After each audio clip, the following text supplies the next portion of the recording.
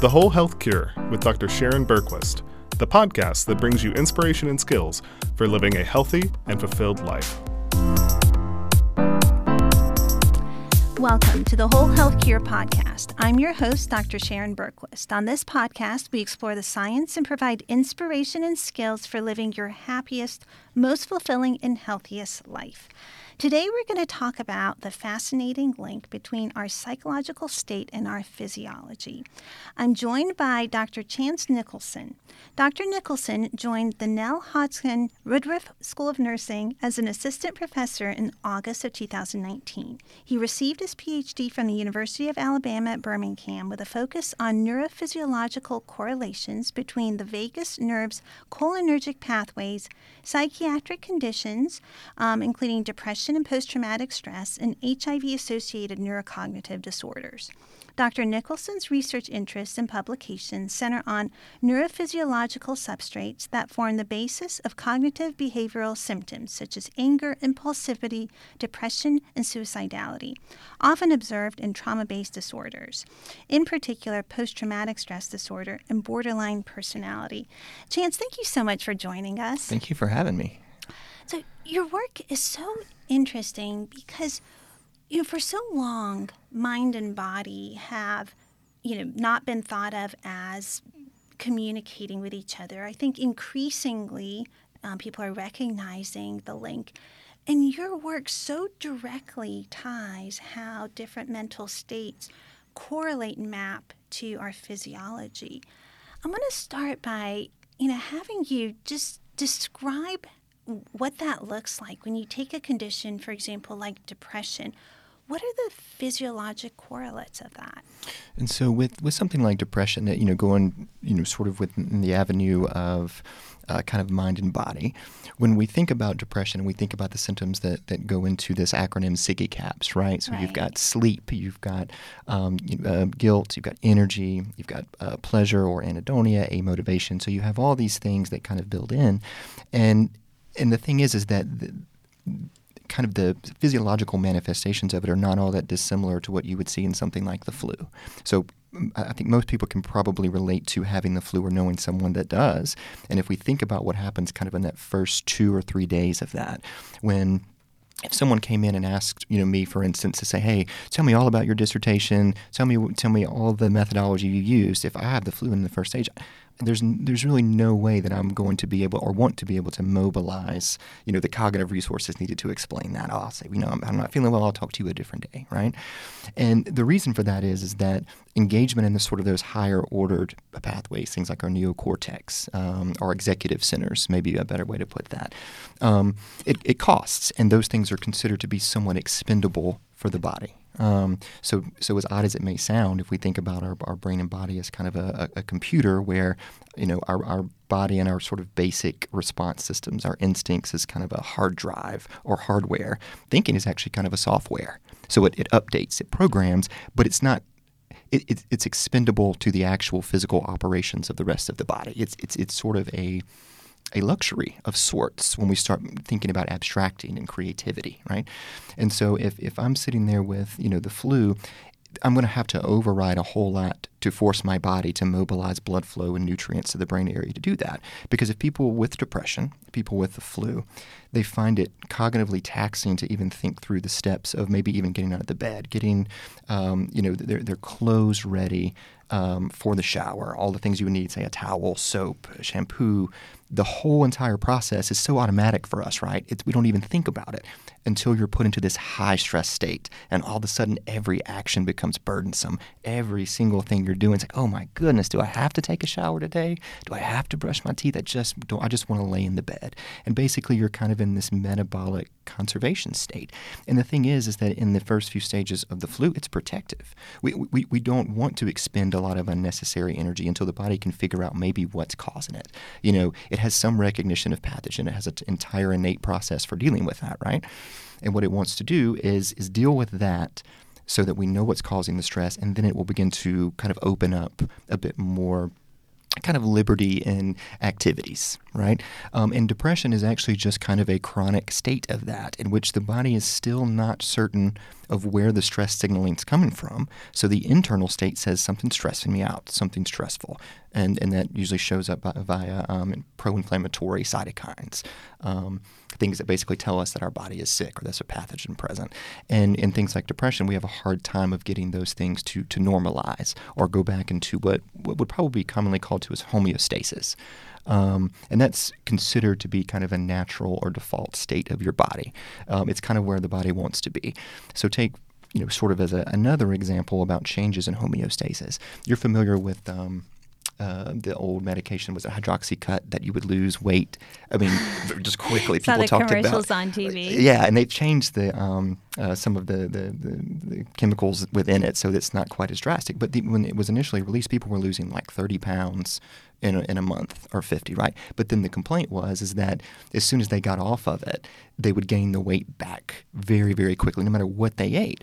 Well, the problem is that it was changing your body's natural homeostasis too quickly. So it was treating it basically as trauma, because everything your body was doing prior to the hydroxycut was allocating resources for your weight, at 215 pounds, and it was predicting your activity every single day. And then all of a sudden, when it didn't have the same resistance from the fat, the same resistance against the blood vessels to pump blood through, it didn't know what to do. So it wants to get back to that predictable state.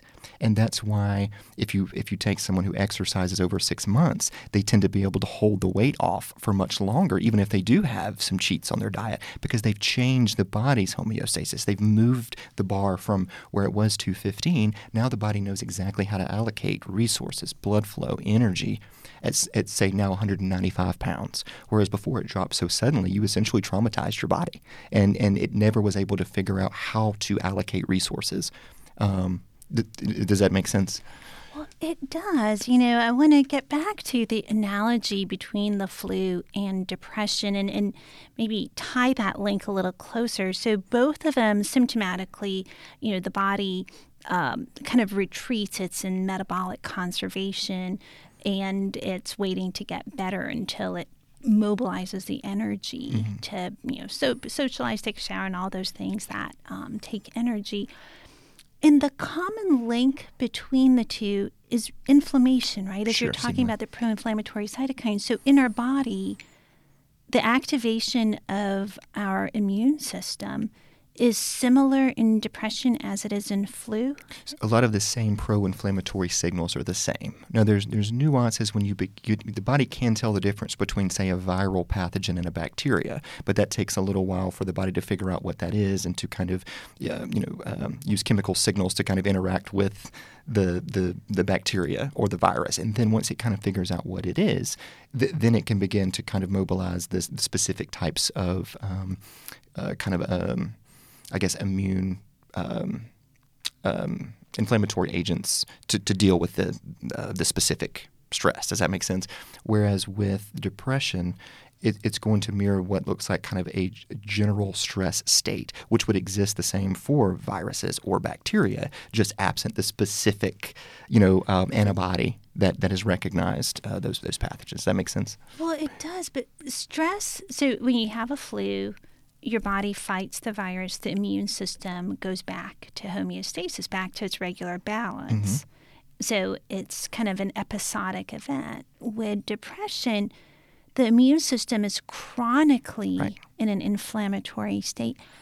So what happens over time to the immune system from that chronic stimulation? So if you want to, again, let's oversimplify it a bit. So if we take something like a virus, that's a singular cause. So the body knows at a certain point within those first 3 days, because that's usually kind of the course of its acuity, it figures out in most cases, unless aside from vulnerable populations perhaps, but it says, okay, this is the cause, this is the thing that I have to get rid of. So it does.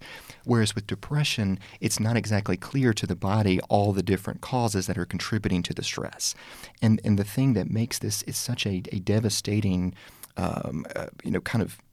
disorder, state, however you want to look at depression, is that the same areas that you might actually need, kind of in the higher ordered centers of your brain, the executive, the abstract, and kind of trying to take control over, well, maybe I shouldn't be interacting with this group of people because they tend to bring more stress than anything. Like maybe these are not people that are good for my overall, well-being, mental health. But those areas are being downregulated. So it makes it even harder to think about those more abstract social things that could be contributing to your stress. So people, which is the most unpredictable thing in our environment, and it really causes your body, it forces your body to focus more on these lower ordered things, which may or may not be actually in kind of compromised or challenged, things like food and water, and it begins to move up. But it never is able to determine exactly what the cause of the stress is.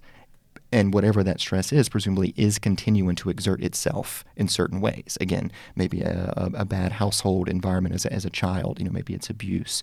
Maybe in marriages, it's an abusive relationship, verbal, maybe physical.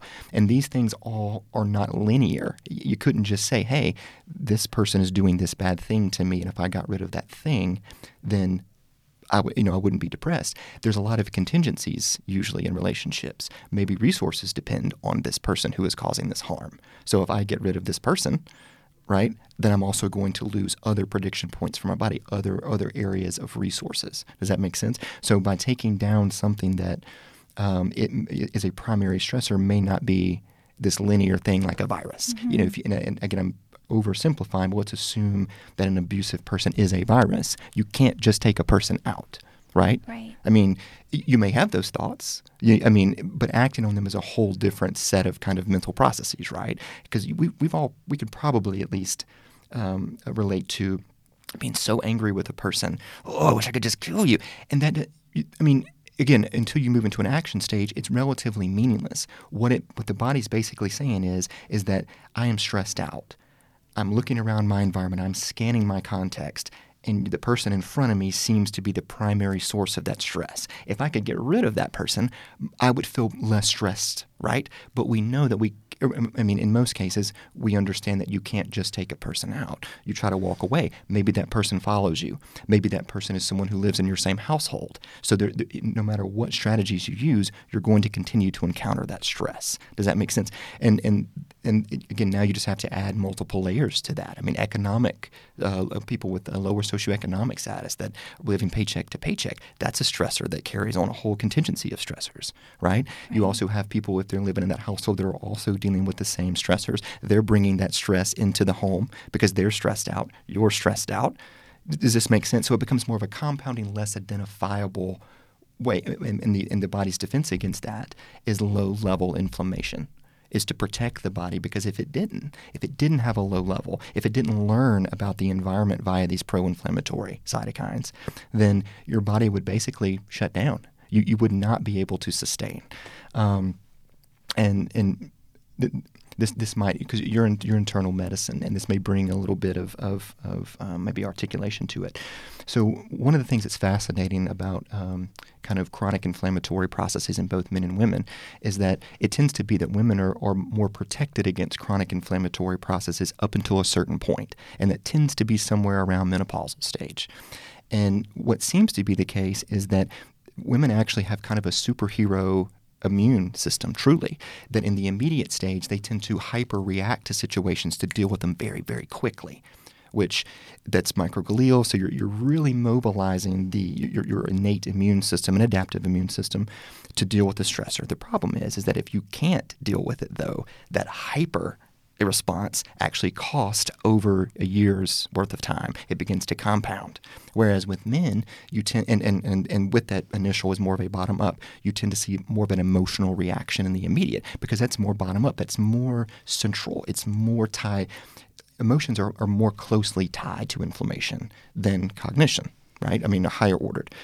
Men tend to lose their higher ordered cognitive function in the immediate, which is why you see holes being punched in the wall, screaming, yelling, throwing. They actually have a less responsive immune in the immediate, but they actually have a sustained response even if they effectively deal with it. So you tend to see about a 10-year difference in when inflammatory disorders occur. And then in women, once menopause state happens, you see a 2 to 3 times increase in things like Alzheimer's, rheumatoid arthritis, things that are oddly enough kind of cognitive centered, or at least have this kind of priority cognitive exertion. Does that make sense? And that goes back to kind of how our bodies deal with stress. I think it's fascinating, first of all, that it's somewhat adaptive for us to have this low-level stress in response to not being able to identify what's triggering anxiety or depression and the chronicity of it. It also then, the corollary then I would wonder is if we know that, we have this low-level inflammation, the traditional treatment that we use for anxiety and depression is, for example, put people on medication. What is that doing to inflammation, if anything? And do we need to maybe approach the conditions differently? And I think that's kind of what, if you look at kind of the progression of psychopharmacology, I think you're beginning to get kind of a recognition of that. So if you think about things like TCAs, tricyclic antidepressants, they have a lot of properties. And they tend to hit cholinergic pathways, norepinephrine pathways, serotonergic pathways, some of them histaminergic pathways. And they tend to be some of the most effective for depression and anxiety and also related conditions, things like pain, headaches. But the problem is they also come with a lot more side effects because they're hitting a lot more neurotransmitters, so they're doing a lot more to the system.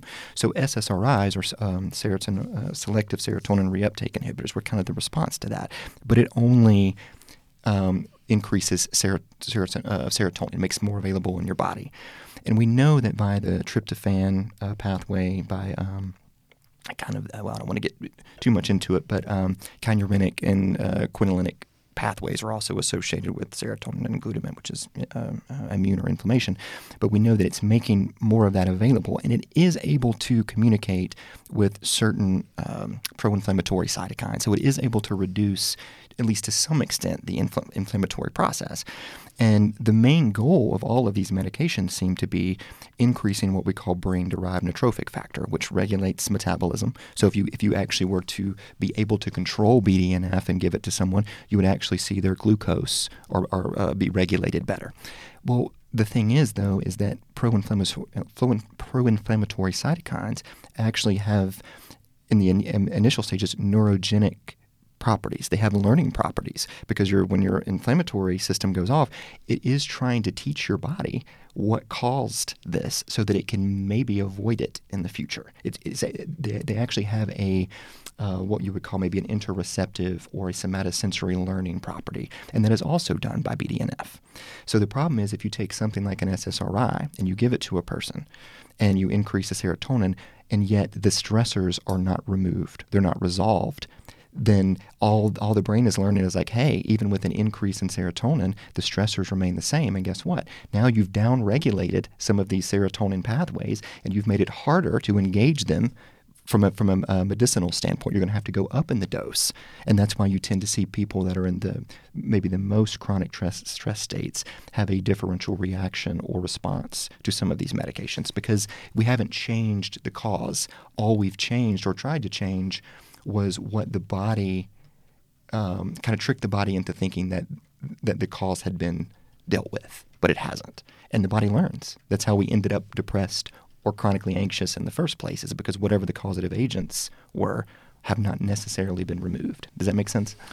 It makes a lot of sense. And let me try and rephrase it, and you can tell me if I got it correctly. But so when a person has, say, anxiety or depression, the immediate is increase in inflammation. It's a pro-inflammatory state. And that is really a way that our body tries to learn, or we release this brain-derived neurotrophic factor, which is a factor that people have likened to Miracle-Gro in the brain, and that it creates pathways in the brain and new brain cells. So we learn in our bodies quickly trying to solve why we are in a state of anxiety and depression. So if we put someone on a medication such as a serotonin reuptake inhibitor,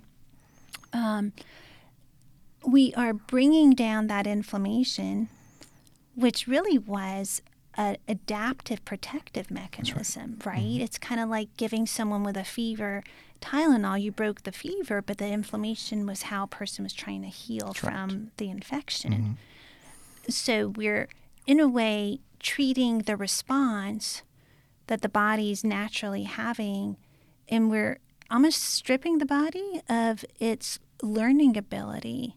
And so we raise the dose of medication thinking the person hasn't responded to the medication, but all we've really done is made it harder for their body. In many cases, yes. And there are, of course, individuals who it simply is kind of just a neurochemical depletion, something like serotonin, that you could provide an SSRI and things recalibrate. The system kind of reboots, and that's fine because it wasn't so much that there is an ongoing stress or stressors in the environment as much as was there may have been a bolus of stress, and then their body just could not manufacture the serotonin, we'll say in this case, to kind of reboot. So you give SSRIs, the person feels much better, everything is fine, because whatever the stressors were, either no longer hitting that same sort of endured stress, threshold.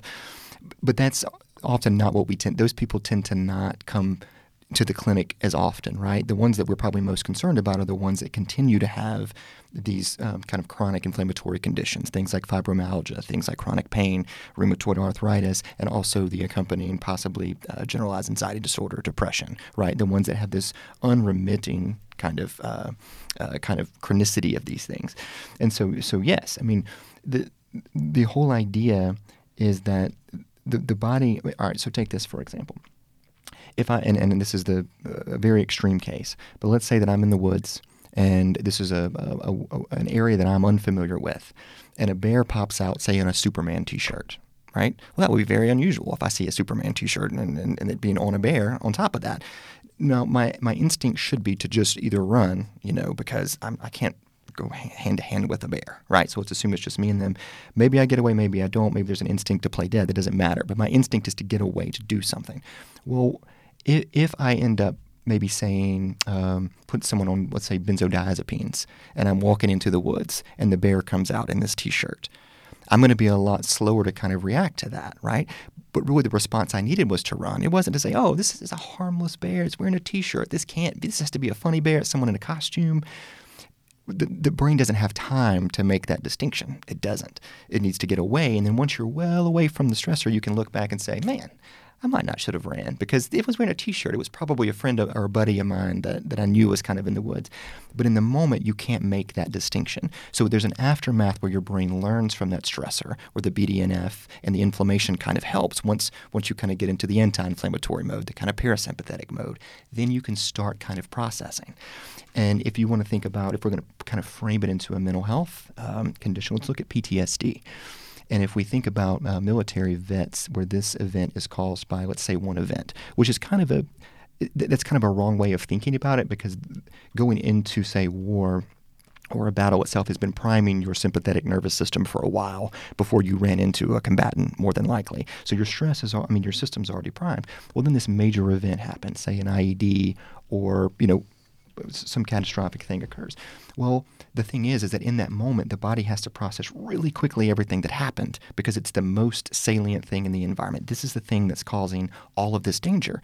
Well, the problem is I don't have time in that moment to say, well, the smell is not really that important to what just happened. That would not have cued me into an IED.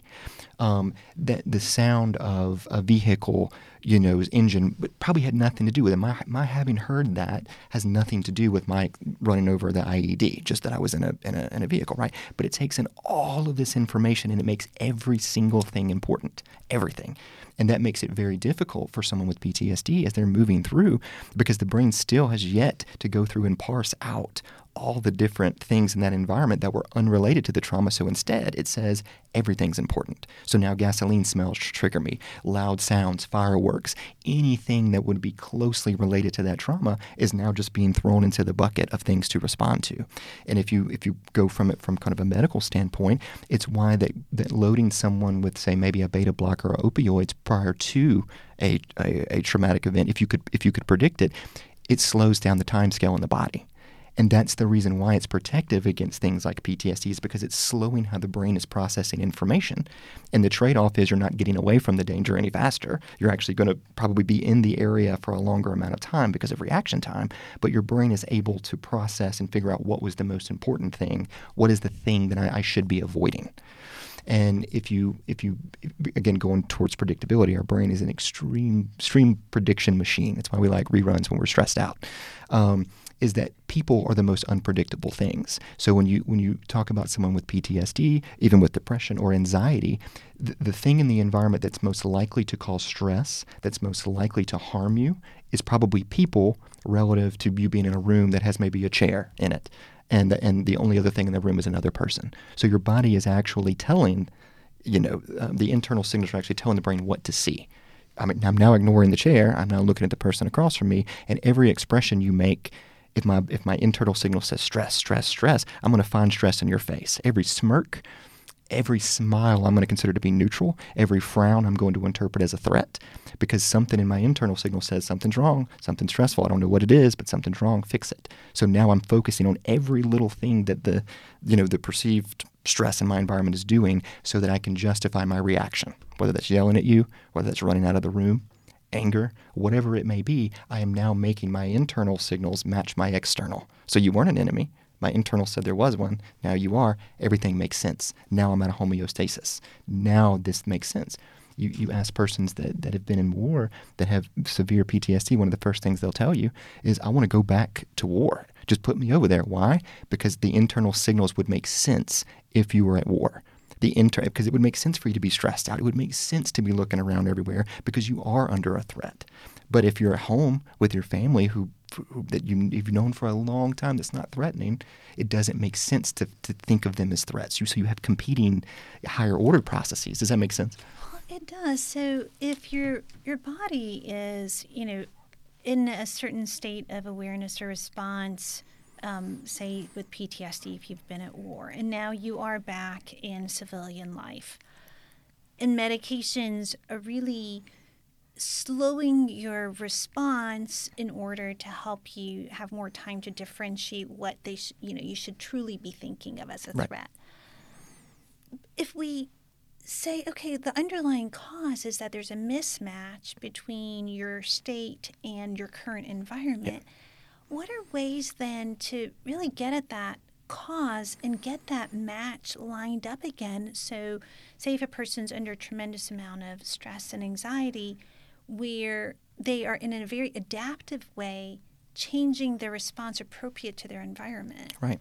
And so if we think of the brain kind of in Bayesian terms, which is a kind of a statistical approach, Bayes originated this, and it kind of looks at the brain as a prediction machine, and that its entire goal is to reduce prediction error. So everything that we do is actually based on a prediction that the brain is making about the next second, that everything that's going to happen in the future, right? And there's a mismatch between me being in an environment that the external input is calm, again, around people that I really care about, but my internal signal is saying something different. Well, there's a larger override kind of from a bottom up. It's a stronger pathway. And the thing is that in those situations, again, as we talked about before, kind of in an inflammatory state, you begin to remove blood flow from the higher ordered areas. And basically you're interrupting kind of the ascending pathway to say, nope, that's a bad prediction. You're safe. It never makes that loop. It bypasses our executive network. It bypasses our prefrontal cortex. And it basically defaults to a stress response because that's the thing that's most protective. That's the thing that it's more costly for me not to notice that there is a threat versus me to pretending that there's not one. My survival, in this most purest terms, the odds are much better than we assume a threat. So how do we get that back online? Well, the very interesting thing is that, and we talk about mind and body, and I'll throw this at you. Were you aware that the GI system had independent pacemakers that were independent of CNS function? That even though that it is dependent to basically have its full functionality, but if you disconnected the GI system from the CNS, it could still do things. There is still a pacemaker. So still peripheral things that it does. The heart is actually kind of the same. It has two different pacemakers, one that's CNS oriented and one that's peripherally oriented.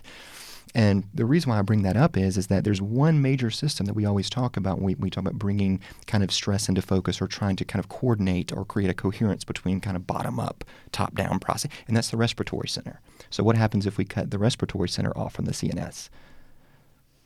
That's it, right? I mean, it is fully dependent. So the respiratory center actually is a gateway to your GI system. It's a gateway to your cardiovascular system.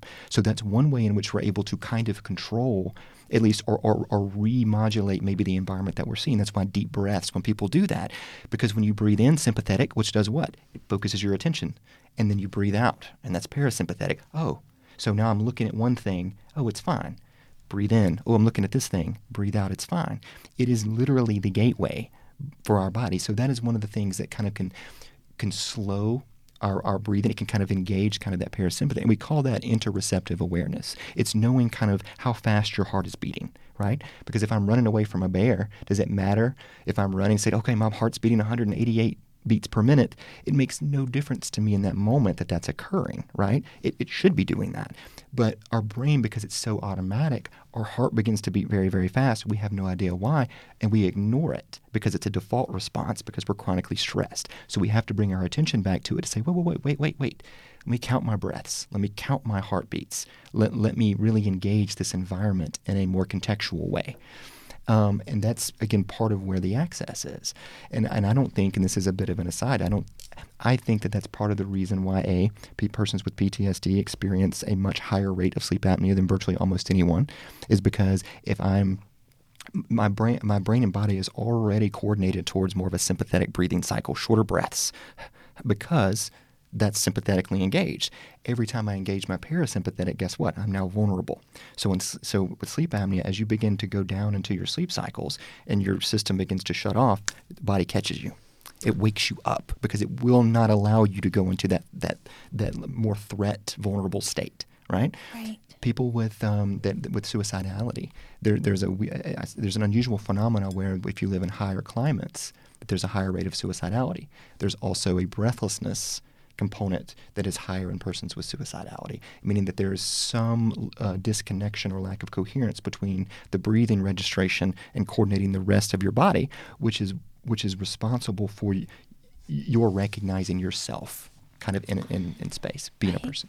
And this concept of having breathing being the gateway to really controlling the things that we feel when we're under stress. For example, you may get butterflies in the stomach. You're saying the GI system has, its pacemaker, if you will, and the heart does as well. I want to really get more into that. I think what we'll do is, we'd love to invite you back to focus on the way we can use our awareness, our interoceptive system, and use that awareness through our body to control the mind. So it's been great talking about how the mind and the body are connected, through these inflammatory pathways, and how we are really built to compensate and defend and protect. And I would, love to, now have a subsequent episode talking about how we can use that information into ways we can control and modulate our thoughts through our body, which is really the corollary. Sure. So, I want to thank you for all this incredible information. This has just been fascinating, and I want to continue our conversation, and we will certainly have you back for a part 2. Okay. Thank you so much. I really appreciate this. This was thank fun. you so much. This is just great information, and appreciate all that you've shared with us today. Thank you. The Whole Health Cure is brought to you by Emory Lifestyle Medicine and Wellness. For more information about wellness assessments, classes, and other resources, please visit our website, emoryhealthcare.org/livewell. This material is copyrighted by Emory University.